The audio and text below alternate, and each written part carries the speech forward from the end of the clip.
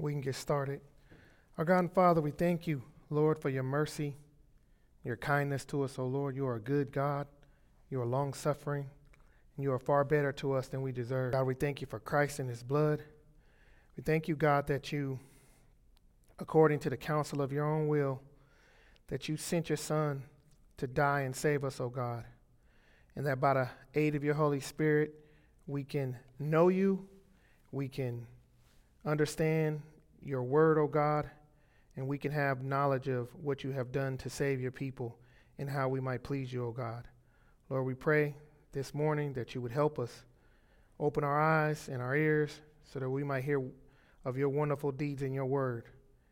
Lord, we ask that you would do all these things for your own glory and for our good. It's in the holy name of Christ we pray. Amen. All right, so we are, Doug is taking a break today, so I'm replacing him. And we are doing class number 7 on the topic of evangelism. And the course today is discipling others in evangelism. So it is about evangelism. The course seminar is still about evangelism, but we're just focusing in on this particular aspect of evangelism. So our main text that we will be using to override this whole thing is 1 Corinthians chapter 11, verse 1. You should see that on your handout there. I don't have one. Be imitators of me as I am of Christ. So far through the first 6 classes of evangelism, can somebody tell me what you have learned so far? What's your big takeaway so far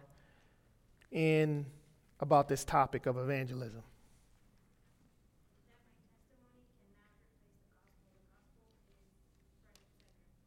Amen. Did everybody hear that? That your testimony is not the gospel, that we have to put the gospel front and center. All right? So our testimonies are useful, helpful, but they are not what actually saves people. It's the gospel actually saves. So anything else? Nobody else learned anything? Okay. We have to begin with God when we begin with evangelism. That's right. Primarily cater to man. Begin with God when we begin with evangelism, not cater to man. What's that? All Christians are commanded to share the gospel and evangelize. That's good. All those are good answers. I have another question. Why should we train or disciple others in evangelism? Why do you think we should actually go through the process and the effort of training others and discipling others in evangelism? Jesus commanded us to do it, right? Any other reasons? Because that's what he did with the disciples. That's what he did with the disciples. Anything else? Why do we need to disciple as it relates to evangelism? That's how you reproduce. Yes. Those are all great answers. And I would add to that, all of those answers are really good. None of them are wrong. But I would also add to that is we need help. Right? We all need help. None of us come to the faith equipped with everything that we need to obey all that the Lord has commanded. Right? If we think of our spiritual maturity as a house, then we understand that we all need to be built up spiritually. And just as a building needs a strong foundation and a structure, a believer's spiritual maturity needs discipleship and training in order to obey all that the Lord has commanded us to do. So in building a house, the first step is to lay a solid foundation, which is essential for the stability and the durability of that structure. And then we add the roof and the walls of the house, and that will signify us needing to develop specific skills and wisdom, and we need to know sound doctrine. So all believers need to be taught to develop particular things or skills in order to be faithful to the Lord in every area of ministry, and in particular evangelism. Okay? So, and lastly, in the same way a house needs ongoing maintenance and upkeep to stay in good condition, all believers need continuous discipleship and training to remain steadfast and obedient over the course of our entire Christian lives. So by doing so, not only will we grow in obedience, but we will be able to have a deep well of knowledge, of grace, and of wisdom from which we can draw when we evangelize the lost. So again, we need help to learn these skills, to learn this ability to be able to evangelize well. None of us come to the faith fully mature. We need to be taught how to read the Bible. We need to be taught how to pray well. We need to be taught how to grow in the fruit of the Spirit. And we need to be taught how to share our faith so that we can share it well and biblically, right? That's why we need to disciple others in evangelism, because that's just not something that you come to the faith knowing how to do inherently. Also, we need help because evangelism is hard. Evangelism is difficult. It's not an easy thing. Sometimes it's uncomfortable. Sometimes it's challenging. It requires boldness. It requires confidence. It requires courage. And it requires an ability to handle rejection, right? Most of us don't handle rejection well. And that's what you're going to get most of the time when you try to evangelize biblically, okay? But telling others about our great salvation that we have in Christ is one of our greatest privileges that we have as Christians. The hope that we have in Christ is the same hope we have about our salvation, about how our sins can be put away, and how God can bring us into his family. And we have a great, great privilege to be able to share that with other people. So we are living in this tension of this joyful privilege to be able to proclaim the good news, while at the same time knowing that this proclamation will not always be well received, and that it's very difficult and it's very hard. So we got these two things bumping up against each other at the same time. And for that reason, we need help.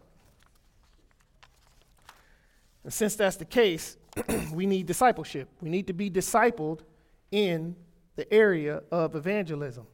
So our goal today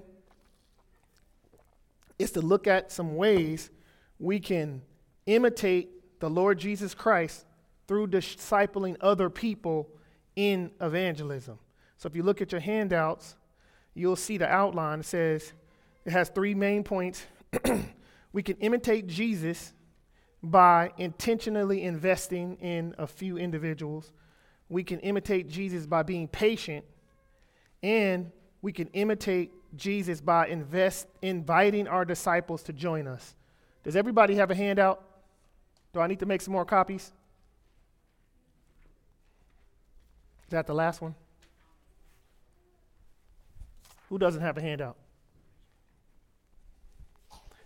Lori's going to make copies now. So those are the 3 main headlines in your handout there. So why is Jesus, our model, worthy of imitation? Okay? Why should we look to Jesus first and foremost as our guide when we talk about discipleship? He's the only human without sin, or who was a human without sin. Yep, that's right. That's a great answer. He's the only human without sin, right? So what I'm asking is what I'm saying is why should we be looking to Christ first and foremost as our guide in this area rather than, say, Ray Comfort or some other believer, right? The answer is that the Word of God is sufficient for all things pertaining to faith and practice, okay? And the Word of God provides all we need in order to live a Christian life. And therefore, Jesus Christ is our perfect example. He is the founder and perfecter of our faith. Jesus is the executor of God's eternal plan to save people. Jesus is the greatest evangelist to ever walk the face of the earth. Amen, church. Right? That's not to say that we cannot learn from these other people, but it is to say, without reservation, that Jesus should always be our first and primary example. Okay? So, and also I want to add here that we cannot cover all of discipleship or evangelism in today's class, and that's because discipleship is multifaceted, and so is evangelism. So, we can only do so much by the fact that we just have time restraints. All right? So, point number 1, imitate Jesus by selecting a few people. So Jesus had many followers, but only 12 designated disciples. So during Jesus' earthly ministry, he had hundreds, if not thousands, of people following him. In the gospel accounts of his life, we see that large crowds and multitudes of people followed him and pressed in on him. But the Bible says in Mark 5:24, a great crowd followed him and a great throng was about him. Mark 12:37 says, and the great throng heard him gladly. Luke 6:17 says, with a great crowd of his disciples and a great multitude of people from all Judea and Jerusalem and the seacoast of Tyre and Sidon. And then you see this over and over again in the scriptures. Luke 23 says, and there followed him a great multitude of people and of women who were mourning and lamenting for him. So even though many, many people followed the Lord Jesus Christ, nevertheless, when it came to discipling others in evangelism, he intentionally and specifically chose 12 people that he kept particularly close to him out of that larger group, right? We need to do the same thing. So Luke chapter 6, verses 13 through 16 says the following. And when the day came, he called his disciples and chose from them 12, whom he named apostles. Simon, who was named Peter, Andrew, his brother, and James, and John, and Philip, and Bartholomew, and Matthew, and Thomas, and James, the son of Alphaeus, and Simon, who was called the Zealot, and Judas, the son of James, and Judas Iscariot, who became a traitor. So we see here Jesus, out of this great, vast multitude, he chose a particular 12. Furthermore, if we take a closer look at the 12, later on in biblical history, we see that Jesus chooses an even smaller group of 3, James, John, and Peter, with whom he was even closer to those 3. So, and Jesus brings those 3 with him to the mountain where they witness his transfiguration.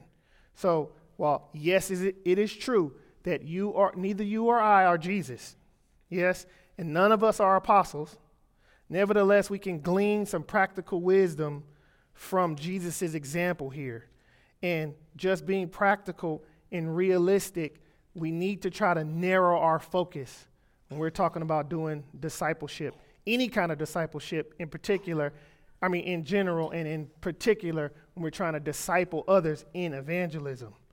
So, like I said, just from a practical and realistic standpoint, the more things you try to do and the thinner you spread yourself, the worse you're going to do them. Multitasking is a myth. Okay? You cannot do everything well. The more things you try to do, something is going to suffer. Right? Something's going to suffer. You can't do everything at 100. That's not possible. So you have to exercise some discernment and some wisdom in your decision making and determine when, where, how, and with whom you are going to invest your time to disciple people. Amen? You cannot do this with everybody. It's not possible. Okay? So our time in this life is limited. Our time in this life is a vapor. There are only 24 hours in a day, and therefore our time is precious. We need to redeem it, you need to see it as valuable, and you need to steward it well. Okay? You need to steward your time well, and therefore you need to focus on a select small group of people that you can disciple in this area. Okay? So the Lord Jesus Christ, he was truly God, and he was truly man. Yet, during his ministry, he lived in a 24-hour day, just like we did. He ate, he worked, he slept, and like us, he had to make real decisions about where he would spend his time and with whom. And he focused in on 12, and then even a smaller group of 3. And we need to look at this, and we need to make good decisions regarding who we are going to disciple in order to do it effectively. Right? So we must commit our time and make sacrifices in order to do certain things at the expense of other things. Right? This means we have to learn what to say yes to. We have to learn what to say no to. You have to, listen to me. I taught Nova this a few months ago. I want you to say this word with me. No. Okay? No. It is okay to say no when somebody asks you to do something. Right? You can't do everything. You have responsibilities, and you need to prioritize them. And sometimes when somebody asks you to do things, you need to say no. So say it with me. Let's track this. No. Okay? It's okay. It's okay. All right? So some of us feel guilty for not being able to do things. Sometimes you can't. Not if you want to do them effective. If you want to do a bunch of stuff terrible, just say yes to everything. Okay? Just say yes to everything, and you're going to do a whole bunch of stuff terribly. Trust me. Okay? So this means also we have to remember that it's okay to focus our attention on a few things and not feel guilty for not being able to do everything. That makes sense to you? You don't have to feel guilty for not being able to do everything. You don't have to feel guilty that you can't show up to every event. You don't have to feel guilty about not being able to disciple every single person that asks you to. Okay? But what you cannot do and should not ever do is commit to something and then not follow through. That's why you need to learn to say no. Okay? You need to have a good understanding of your time, what you can do effectively, and be mindful of when you start to take too much onto your plate. Right? Because we don't want to just disciple others just for the sake of discipling. You have to have a particular goal in mind, which is to train them. Matthew 28, 19 through 20 says that what the Great Commission is, but the last leg of that Great Commission is to train them to obey all that I have commanded them. Right? That's your goal. That's our goal in discipleship.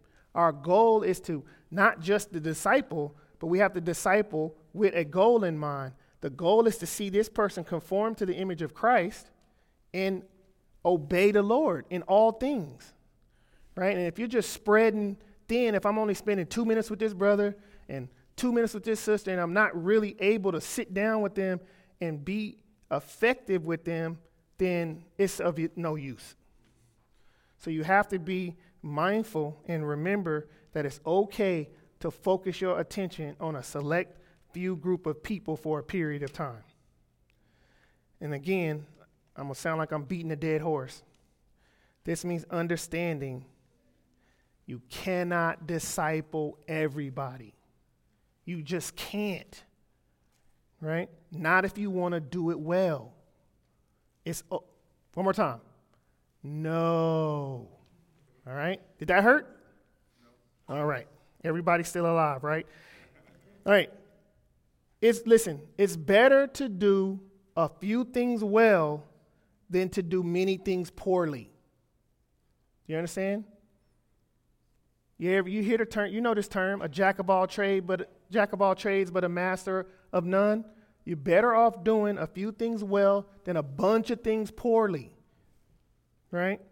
Leonardo da Vinci, he was an artist, he was an inventor, he was a scientist, he was skilled in a bunch of different areas, but he's best known for his mastery in painting and for his inventions. He produced the Mona Lisa, he painted the Last Supper. He was also, and again, like I say, he was an inventor as well, but he didn't mass produce his inventions. He was more interested in a few particular ones, right? But this is the point, that even though he had this wide range of interests and talents, he focused his energies on a few key areas, achieved mastery in those areas, and became one of the greatest and most well-known painters and inventors of all time. So this just all this is it's just demonstrating the importance of choosing a few things well, choosing to do a few things, to focus on those, and to do them exceptionally well, right? Rather than spreading yourself too thin because then you're never going to reach your full potential, and neither will the people who you're discipling will be able to, because you spread too thin, right?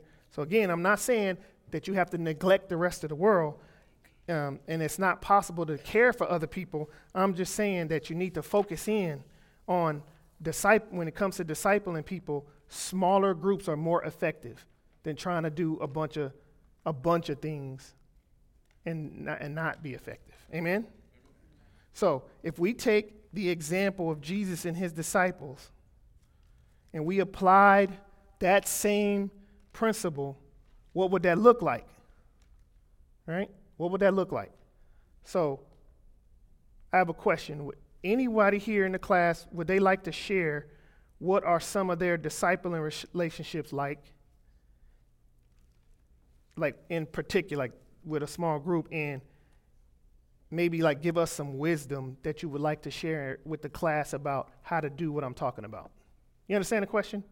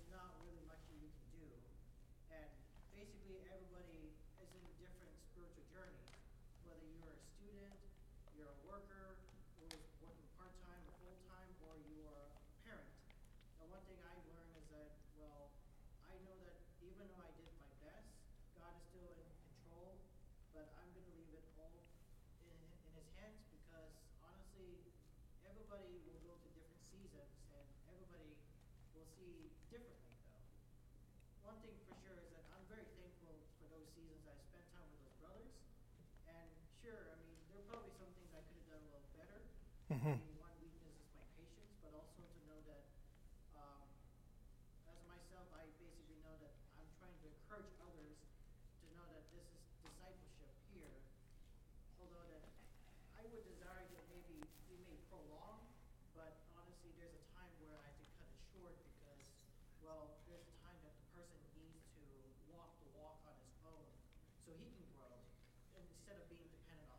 Okay, so so we're going to talk about being patient here later in the outline, but yeah, thank you for that.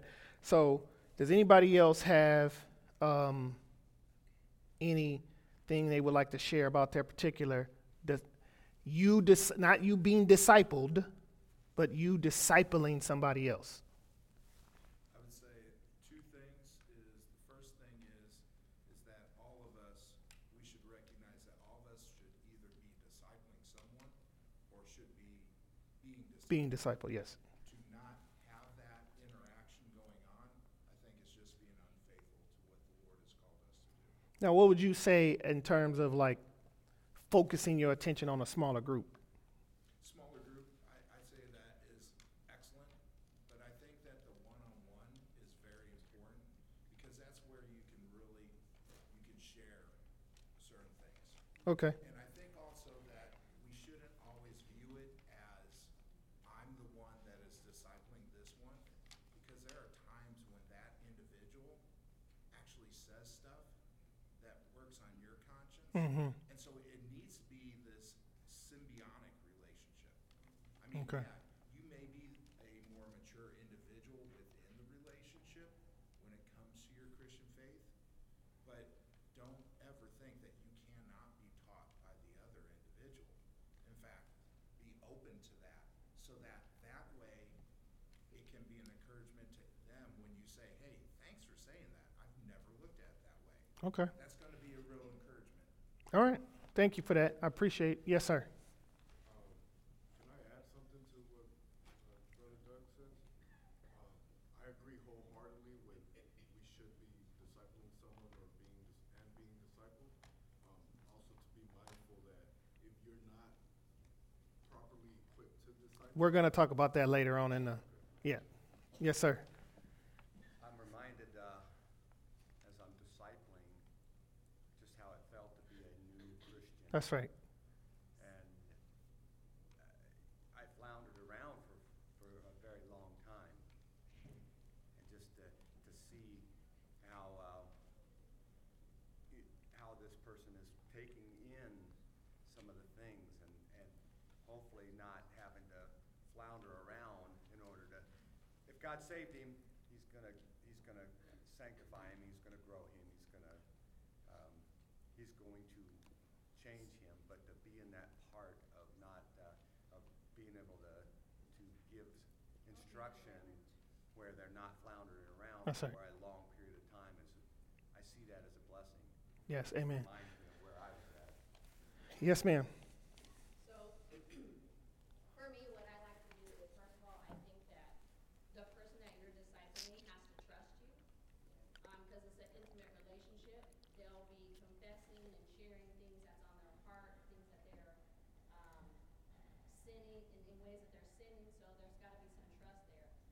Also, what I like to do is ask the person that I'm discipling, what are their expectations of when we meet together? What do they think it's going to look like? What do they want? What do they want it to look like? What are the areas in which that they're looking to grow? And I start there. And we also typically will read the word together and go through that. In addition to, if I feel like there's a particular area where I think a book would be helpful, then I'll bring in that, but always making it known to the person that the Bible is the most important, resource that we're going to use. Right. All right. Thank you for all of that. So remember, the goal of discipleship, right, is found in Matthew 28:20, teaching them to obey, teaching them to observe all that I have commanded. So, okay, I want to say this as gingerly as possibly. To Marty's point, when the Lord first saved me, nobody discipled me. So I was, like he said, floundering around with no idea what I was really doing. And I know some of y'all are not going to agree with what I'm getting ready to say, but you're wrong, okay? You have no idea what you're doing when you are young and when you first come to the faith. You think you do, but you don't. You are actually dumber than you realize, okay? You have no idea.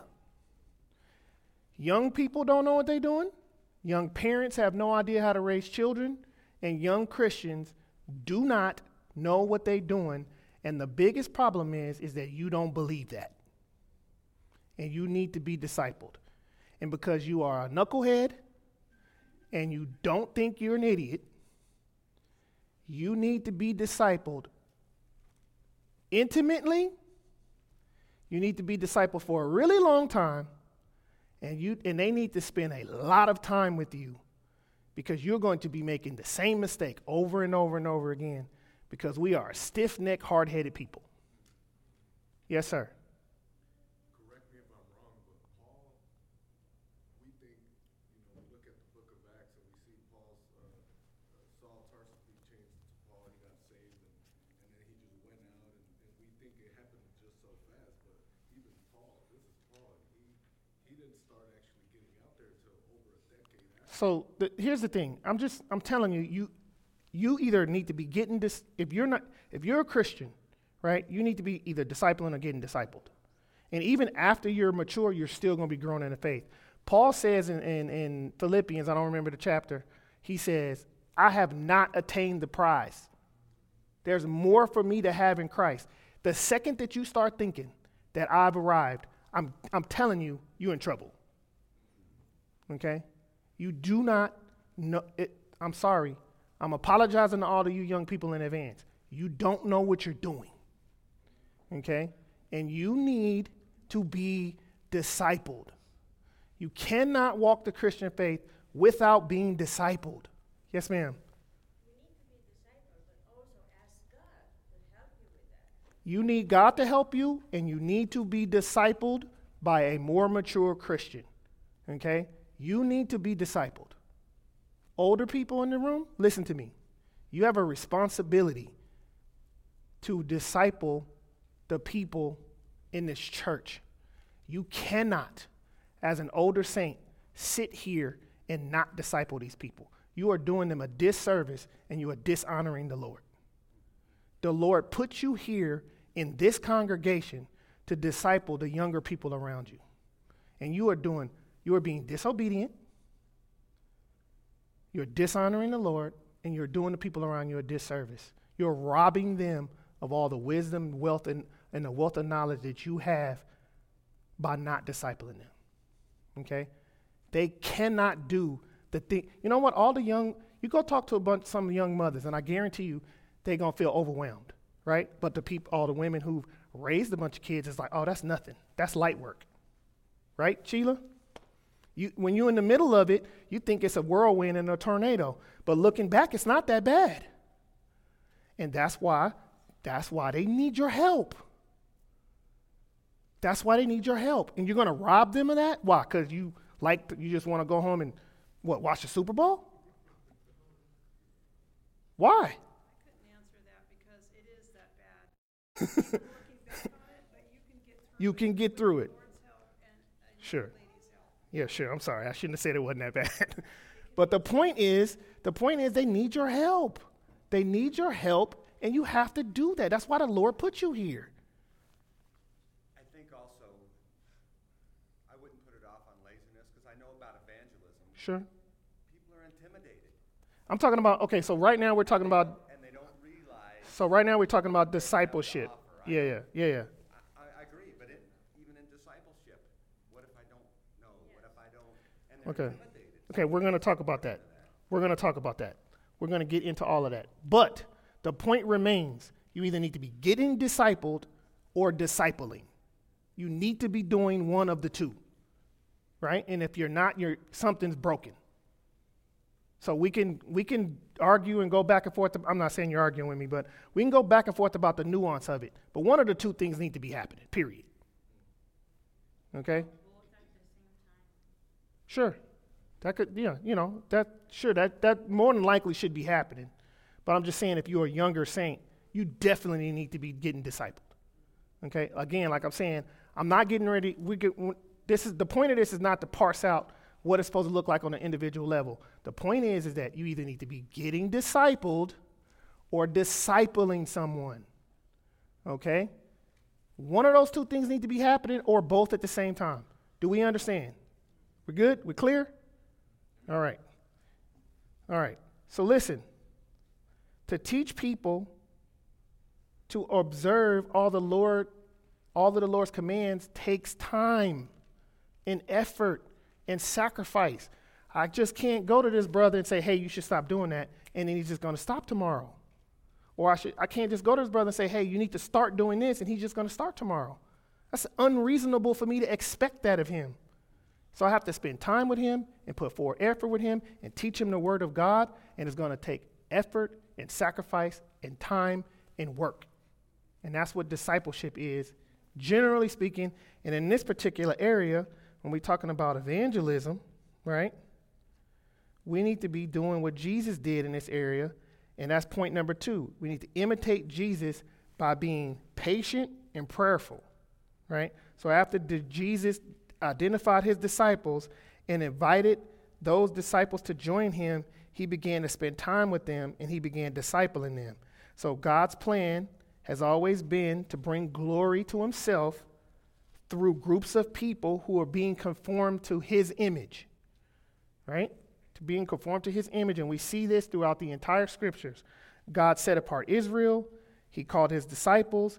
And finally, he has called us into local churches and expecting us to grow in obedience and in conformity to Jesus Christ for his glory. That's always been his plan. And so throughout the scriptures, we see small, imperfect groups of people, often from very different backgrounds, glorifying God as they grow in maturity, holiness, and sanctification. So as we grow and begin to act, look, talk, walk, and live more like the Lord Jesus Christ, we do that by spending more time with him in his word and being discipled by more mature saints who are doing that better than us. Okay? So when we spend time,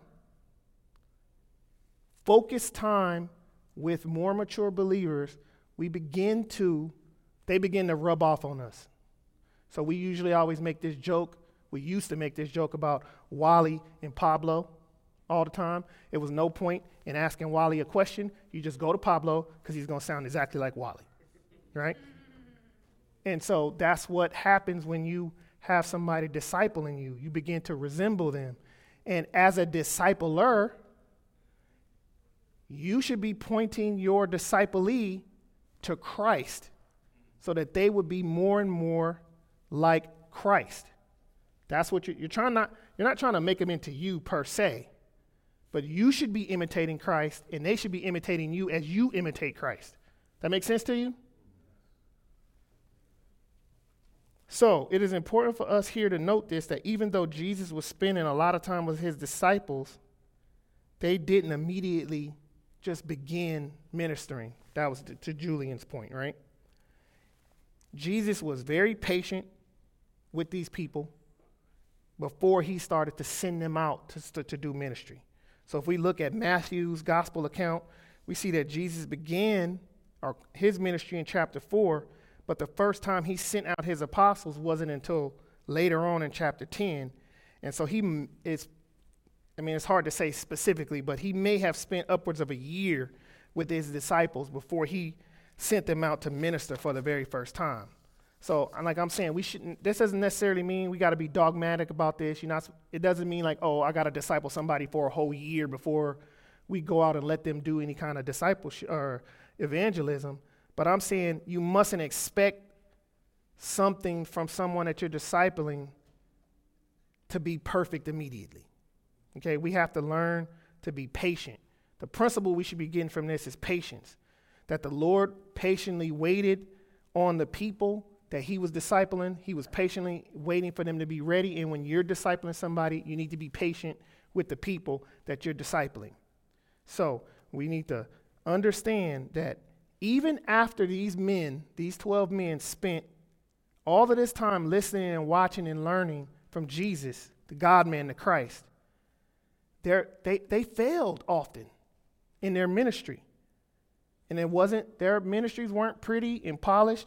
Peter said a lot of dumb stuff, even after spending time with Jesus. Do you know how many times, if you read through the scriptures, where he's with the disciples and Jesus says, how long do I have to bear with you? Bring me the boy. Let me heal him. Like, how many times do I got to tell you this? Have you not read in the scriptures? Like, these men weren't perfect. So the point is that in the gospel accounts, we see Christ correcting and rebuking his apostles on multiple occasions for a variety of reasons, but nevertheless, he was patient with them. And so if you're discipling somebody in this area, you need to be patient with them because they're not going to be perfect. You're not a perfect discipler. They're not going to be a perfect disciplee. Amen? So we need to be patient. We need to be patient and we need to be prayerful, right? And so the apostles, when they finally came to a point where they understood that Jesus was the Christ, they eventually began to do ministry well, but it took time. So we need to be able to be patient with the people that we're discipling. And in addition to being patient with his disciples, Jesus also prayed for his disciples. So if you remember Jesus' high priestly prayer in John 17, it gives us this wonderful picture of Christ's affection for his apostles and for his people as he prays for them before they go out into the world, right?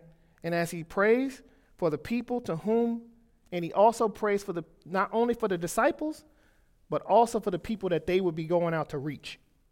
That makes sense to you? So when you're discipling somebody in evangelism, you need to be praying for the person that you're discipling, and you need to be praying for the people that they are eventually going to evangelize. So Paul and other New Testament writers continued this trend. If you read the epistles, you see all of these prayers from the apostles regarding the people of God and how they should pray for particular things and pray for their growth and pray for their ability to his ability to speak the gospel with clarity and pray that the gospel would go forth without being hindered. We need to be doing those same things when we're discipling people. We need to be praying for the person we're discipling. We need to be praying for the things that they would go out and do and say and evangelize. And we need to be praying for the people to whom they will witness to. All right? So, like I stated earlier, one of the reasons you need to be, if you're discipling somebody in this area, you need to be praying a lot. Because like I said earlier, evangelism is difficult. It is not easy. It is not easy. For some people it may be easier, but it's not an easy thing to do. So we need to be praying for people. It's not an easy task. So when somebody that you're discipling, and in particular in this area in evangelism, right, and they start to struggle, you don't need to hammer them. One of the things you need to be doing is praying a lot for them. And then the other thing we need to be doing is we have to be patient with them, and we have to encourage them to keep going, okay? So patiently wait for them to improve. The people whoever you're discipling in evangelism, you patiently wait for them to improve, and you graciously point out their errors and missteps, okay? So one practical way I learned to do this from Pastor Ed, right, and it's been extremely helpful, is when you're discipling someone, rather than saying to them, you did this wrong, right? Don't say it like that. I think a better way to say it is, here's an area of improvement. Here's a place where you can improve, right?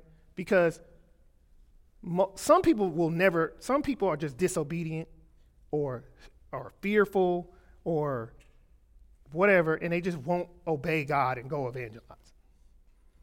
But if you got a person who is doing that, right, who's stepping out in faith and actually doing that, you don't want to beat them down. You want to encourage them to do it more. Amen? So when they maybe have made an error, you need to encourage them to continue, but show them where they made the mistake, okay? I was at the park one day. Some little 11-year-old kid walked up to me. He tried to evangelize. So I don't know, I probably shouldn't have done this, but Lord forgive me. I didn't immediately tell him I was a believer. I just wanted to hear what he wanted to say, what he was going to say. And he said to me, you should come to my church. And I said, why? He was like, because you need God. I was like, why? He was like, because you're going to die one day. I was like, I know. What's the point? And then he said, well, don't you want to have a good life? I was like, I got a great one. I got a wife.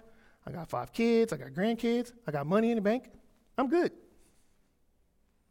And he was like, well, when something goes bad, you're going to need God. And I just stopped him. I was like, hold on, bro. Listen, I'm a believer. I get what you're trying to do. I think it's great and wonderful because most 11-year-olds wouldn't be at a park by themselves trying to witness to anybody, right? But let me just help you a little bit about how you could do this a little better, right? So you don't forget, when you're talking to people, you got to talk to them about their sin in Jesus. I could have just beat them, hammered them, beat them down. That's not the gospel. right? But that's not how you want to encourage people, right? You just want to point out their errors, but just instead of just beating them down and telling them like, this is wrong, this is terrible, just encourage them and say, hey, this is some place that you can improve here. That make sense to you? All right.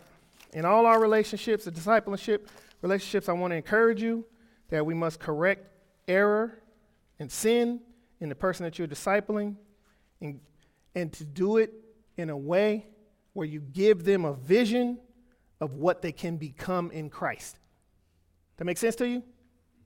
You don't only want to tell them how bad they are, but you got to give them a vision for what they can be by the aid of the Holy Spirit. All right? So pray with them, pray for them, and remind them of the power of the gospel. That even though you failed right now, that God is good and he has promised to sanctify you. So keep going. Right? Amen? Anybody got any questions? Yes, ma'am. So what if, like, you call somebody out on something that they did that was bad, like then they keep making excuses for why they did it? So what Lori said earlier about so we're talking about in the context of discipleship. Yes. So the assumption is that you're going to know these people well, and you're going to have a certain type of relationship with them where you can talk to them about these things. So the plan, hopefully, as you're discipling somebody, is you would have built a well enough rapport with them to where when they do those things, you could just point it out to them. And that their goal is supposed to be growing in sanctification, and that they would trust you and listen to you when you tell them that they're doing those things and where they need to correct them. If they're not going to listen to you in that area, that probably is not the person that you should. Yes. So if you're trying to disciple somebody and somebody asks you, hey, will you disciple me? And you tell them, hey, I'm seeing something here. You shouldn't do these things. And they just keep fighting you and they refuse to listen. I don't know how long I would continue that relationship as a discipler, because if they're not going to listen to you, you wasting a bunch of time. That makes sense to you? Yes. So the very first time I discipled someone, I had no idea what I was doing. I had never done it before, and I had never really been to a church where I had seen it being done. And a complete stranger asked me to do it, which was crazy. And the reason why I said yes, because I said, this has to be the Lord. Because this lady doesn't know me. She spent 2 hours with me. She listened, she watched, and I asked her, what made you ask me that? And it was something about me that day that she was listening to, right? So trust is a big thing, but at the same time, you'll find out how much the person truly does want to be discipled if they decide to listen or not listen. So at some point, it's a good gauge to say, hey, you know what, you do need to be discipled, and you probably are the right person because you're going to point it out, but maybe that person isn't ready, and they need to get a little bit more serious. Okay. All right, I got it. You got something? I was just going to ask, like, if you could give a practical example of when you said you should not just to discipline the person, but to give them a vision of what they could be in Christ. That's what I was saying like earlier when I was saying like I shouldn't just be like, oh, you're doing this bad, you're doing this bad. It's more so like, hey, this is where you can improve, but trust that the Lord can get you there.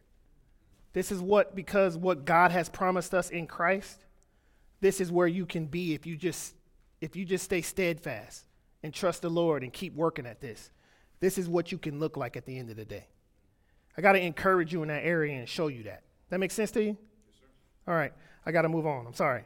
All right. Listen, if you're following along, we're on the third point. Imitate Jesus by modeling ministry and training labor. So Jesus modeled and demonstrated how to do evangelism for us by doing it as he traveled with the disciples. So the disciples saw the way Jesus lived, the way Jesus prayed, the way Jesus used scripture, the way he was preoccupied with obeying the Father, the way he explained the kingdom of God, and the way he showed people their need for salvation. So when Jesus was out in the world and he was going on his way, he took advantage of these evangelistic opportunities around him, and he showed his disciples how to share the gospel. And as a result, they learned how to share the gospel. So when Jesus He did this in a number of different ways. He taught his disciples how to pray. In Matthew 6, that's the Lord's Prayer. If you remember they asked him, Lord, teach us how to pray. And he prayed, and he showed them how to pray, right? And so the pastors understand that one of the ways that we can grow in this area is to simply listen to the prayers of a more mature saint, right? And we're very conscientious of this when we do prayers in the pulpit or we do the prayers at the 1:30 service. We understand that when you hear other people pray, you learn how to pray, right? Most often, you have a lot of believers who are scared to pray publicly because they just simply don't know how to. They haven't been taught how to, and as a disciple, we need to teach people how to pray so that they can have the confidence to do that. Also, when it comes to evangelism, we need to teach people how to evangelize, right? By just evangelizing with them, right? Just by evangelizing with them. We need to teach people what to pray for in evangelism. And we do that by just praying and with the person that you're discipling. So we have if you want to, just some practical takeaways from all of this, because I'm running out of time here. So some practical takeaways. I got 4 practical takeaways here. The first one is we need to do evangelism with the people that we're discipling, okay? We need to do evangelism with the people that we're discipling. And I've completely lost my place, so whatever. All right, we need to do evangelism with the people that we're discipling. The second takeaway is that's the first takeaway. Evangelize together, right? So there's a million different ways that you can do evangelism, right? You could do it through social media. You could do it through taking a coworker to lunch. You can help a neighbor in need. And all of these, what these do is they present opportunities for you or they present ways for you to put yourself in a position to where you can talk to somebody about the gospel, right? And so and if you're discipling somebody, you need to show them ways to do that. That make sense to you?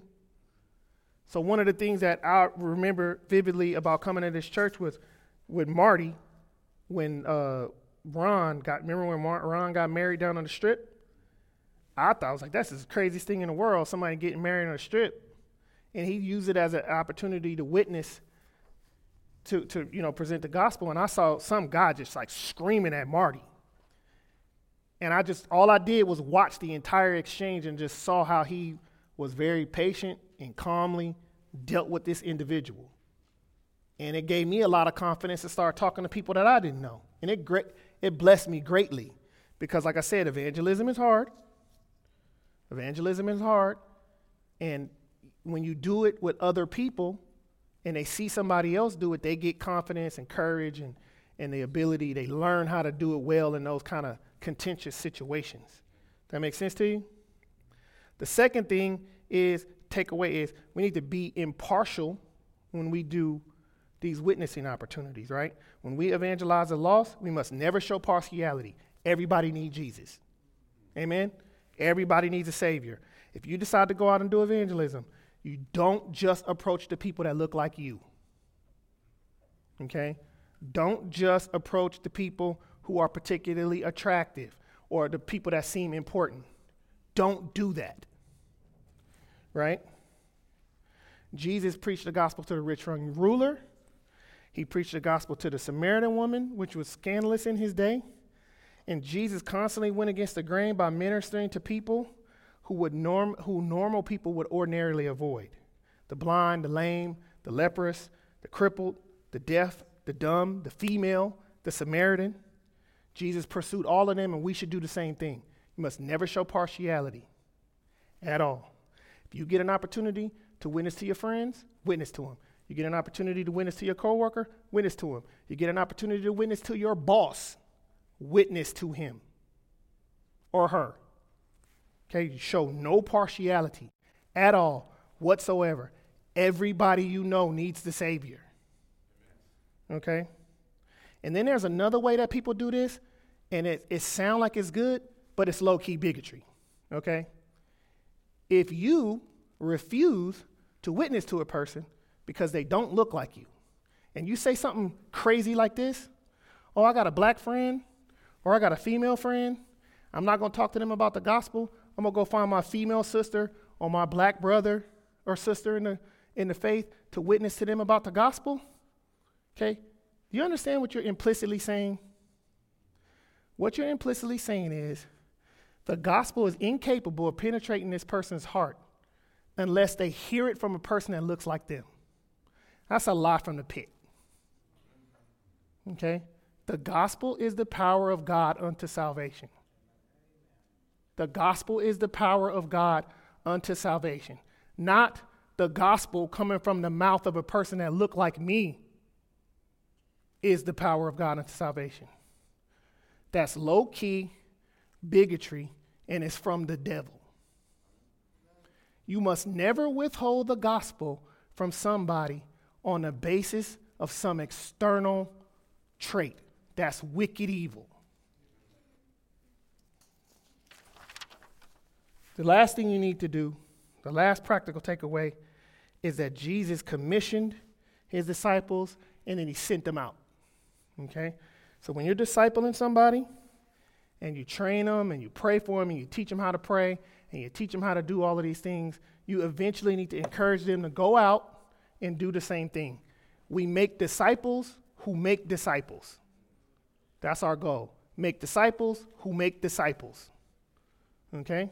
So you should be training your disciple with the expectation that they're going to make disciples. That make sense to you?